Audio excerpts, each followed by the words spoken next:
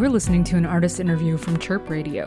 You can find more interviews at chirpradio.org/podcasts. With the sun in your face, a mile of Memphis getaway. Hi, you are listening to a Chirp Radio artist interview. My name is Mick, and I am on the line with Emily and Brendan of the Chicago light rock band Late Night Laundry. So why don't you tell our audience what both of you play in the band? I play piano, keys, synthesizer, but also more recently I've been doing like the recording engineering along with mixing and most of the producing. I'll let Emily explain what she does. And I play bass and I sing. Emily is also the graphic designer, which is extremely important to our overall look. Mind if I ask what your background is, how you got into visual design, and then, maybe what some of your reference points are for the album covers? Yeah, I'm just a scrappy person. And one day I was sitting in my apartment bedroom with my laptop at like maybe 2 a.m. and for some reason just decided to download Photoshop. I really had no, inkling beforehand or anything, but I did it and I started messing around with it. And then I'd go to my college classes and ignore my teachers and just, mess around on the program. And eventually a buddy of ours asked if I could do posters for his DIY space, and then the rest is history. Well, I especially like the cover for the single Free Time. What inspired that image in particular, or what are you attempting to convey with it? Yeah, so I think we sat down for a minute and kind of thought about what these next covers should, emanate? Like what they should kind of have the appeal to. And obviously Free Time's a very funky 70s inspired sort of song. So kind of taking that airbrushed visuals from old funk albums. And as Brendan mentioned, you just took over singing this year. You had a previous singer. Yeah. So we had a previous vocalist in the band for the first 2 years, or maybe like year and a half of us being around. She disbanded last July around that time, and afterwards, it kind of just happened out of chance. Ari was taking over on vocals for the most part, and then when we were actually writing the demo to Free Time, we were thinking, what could a melody be, what vocal track would be in this if it was a real song, because it was always just if this is a real song at first. And we just plugged in this old cassette microphone that I had lying around for my little sound setup I have in my house, and I started mumbling into it kind of what I was humming in my head, and then I got stuck doing the vocal parts. So that's kind of how it started. So it was more just you taking the initiative. Sure, let's call it that. Maybe Yeah. More so forced. I feel like it really, Emily just had the initial idea of the vocals in her head, and we definitely like to move quickly when we have ideas, and I'll just record the first thing that like comes out of her mouth. And it ended up being like so good that it actually took us a few times to record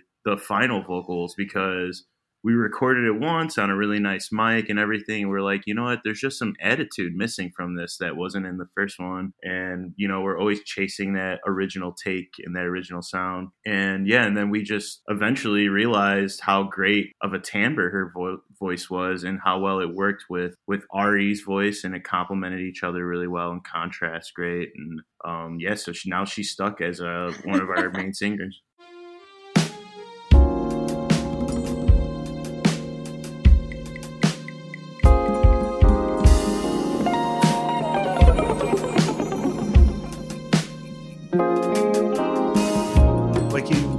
Just a moment ago, one of the reference points for your sound is 70s music, maybe 70s light funk and rock. Are you actually influenced by those artists, or is that just the type of music that you make?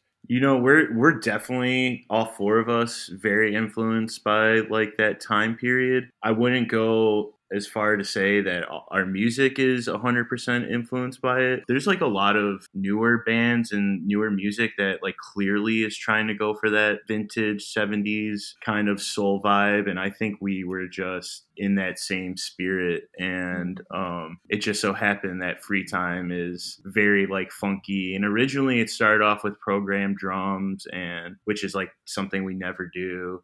And yeah, it was actually like the first song that I think was like totally laptop produced, turned into a real song for us. So yeah, what most people might not know is that Brendan makes beats like all the time, and so he was coming over just to hang out, and we're sitting down at this table that we're sitting at right now, and he kind of just brought his laptop out, got his little MIDI keyboard out, and put that very Isley Brothers style like drum beat on. He kind of just keyed it in for a second, and we sat and listened to it for a second, and I pulled my bass out, and that's where the bass line comes. It all just kind of happened very instantaneously and naturally, which is how a lot of our songs start. And like Brendan said, it's kind of just trying to create a line between the original song that we love so much to the finished product that's a lot more professionally recorded, and a lot more time gets put into that, and trying to give it the same feeling that it had the first time we played it. And when you say it all happens in-house, you literally mean that it happens in-house. Yeah, like in the house that we're sitting in right now, or Brendan's house. I was going to say multiple Alex's houses because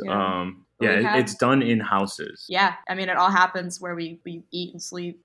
So the word DIY has been gaining a lot more currency in the music industry in general, especially this year. And I think it's partially because of what you've described, where more people are having to record inside their home. Do you think DIY is becoming its own aesthetic, or do you think it's still sort of a useful term for describing how music is made? Speaking from someone who is really into mixing and stuff, it's definitely like a topic that gets brought up a lot. I think obviously technology has a lot to do with the fact that people can compete at home with studios now, like things like interfaces and, really good headphones. I mean, at the bottom, that's mainly what people need, and I think that kind of leveled the playing field, and it allows people to record more comfortably at home, which I would say like 80% of people probably feel more comfortable recording at home, nobody knowing what they're doing, listening in headphones, being able to do 100 takes to get it perfect if they want. Those are all things that you can't do at a studio. And there's just like a indescribable like pressure that comes when you're in a studio.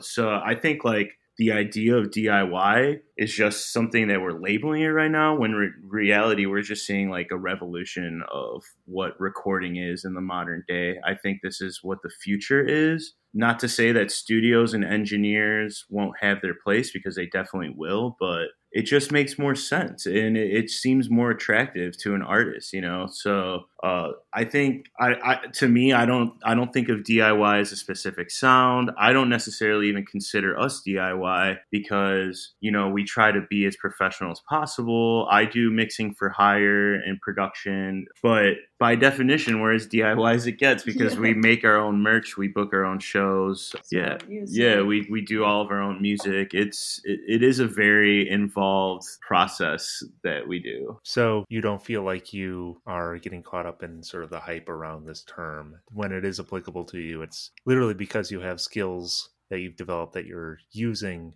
to both create and then advance your art. Right. Yeah. I see it as just us being professionals kind of coming together to utilize our skills to both get the product that exactly we want, and also it saves us money in the long run. Yeah. And it allows us to invest in, different things that most bands don't even get to think about. Most bands are so worried about paying their studio bills or paying their graphic designer that they don't even get to think about publicity or distribution or just, any of that. And in saying that, it just means we're very lucky to have certain things like that in-house, and that's not something to expect out of any bands as like a standard thing. We realize how lucky we are to have these things at our fingertips. And it doesn't necessarily mean that we're isolating ourselves from having a network, because we absolutely do when it comes to PR and videography and photography and like other design elements. And just critiquing our music. Like, we still have this big group of individuals who are helping us push this music out to the world.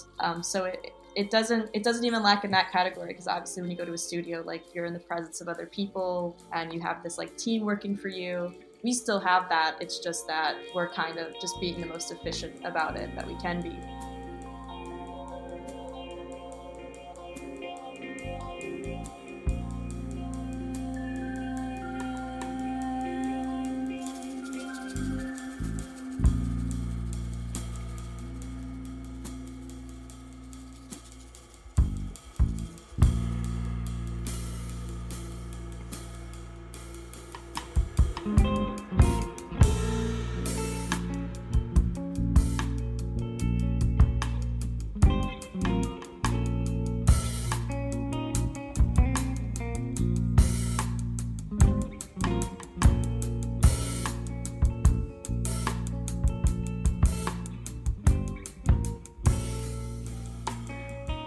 So I have one more question for you.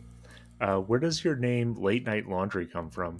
It's like a trivia question, I feel like, because it's neither of our stories. But so Ari, our guitarist Ari Lindo, he's truly the godfather of the band. I feel like a lot of the original songs that you can find on Through the Wash, our first EP, were actually demo tapes from Ari's solo project from years ago called Papa Fry. And essentially, years and years and years ago, Ari would just sit and do laundry at night and write songs. And he'd sit by the laundry machine and just jot. And then one day he wrote down Late Night Laundry. And it took, I think, maybe 2 or 3 years before, we showed up. And he was like, I want to use this name. And we were like, all right, sure, let's do that. Let's use that name. And that's where it comes from. It just comes from like a kind of like an off thought from Ari's amazing little brain. That's a really wonderful story. And I appreciate you sharing it with me, even though, yeah, I know, right? I should probably be asking Ari. He's going to be so bad at me.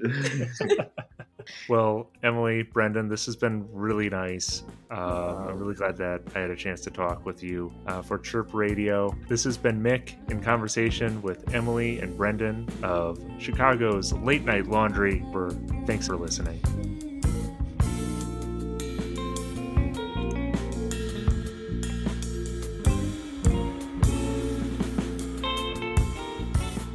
This has been an artist interview from Chirp Radio. You can find this and more interviews at chirpradio.org/podcasts.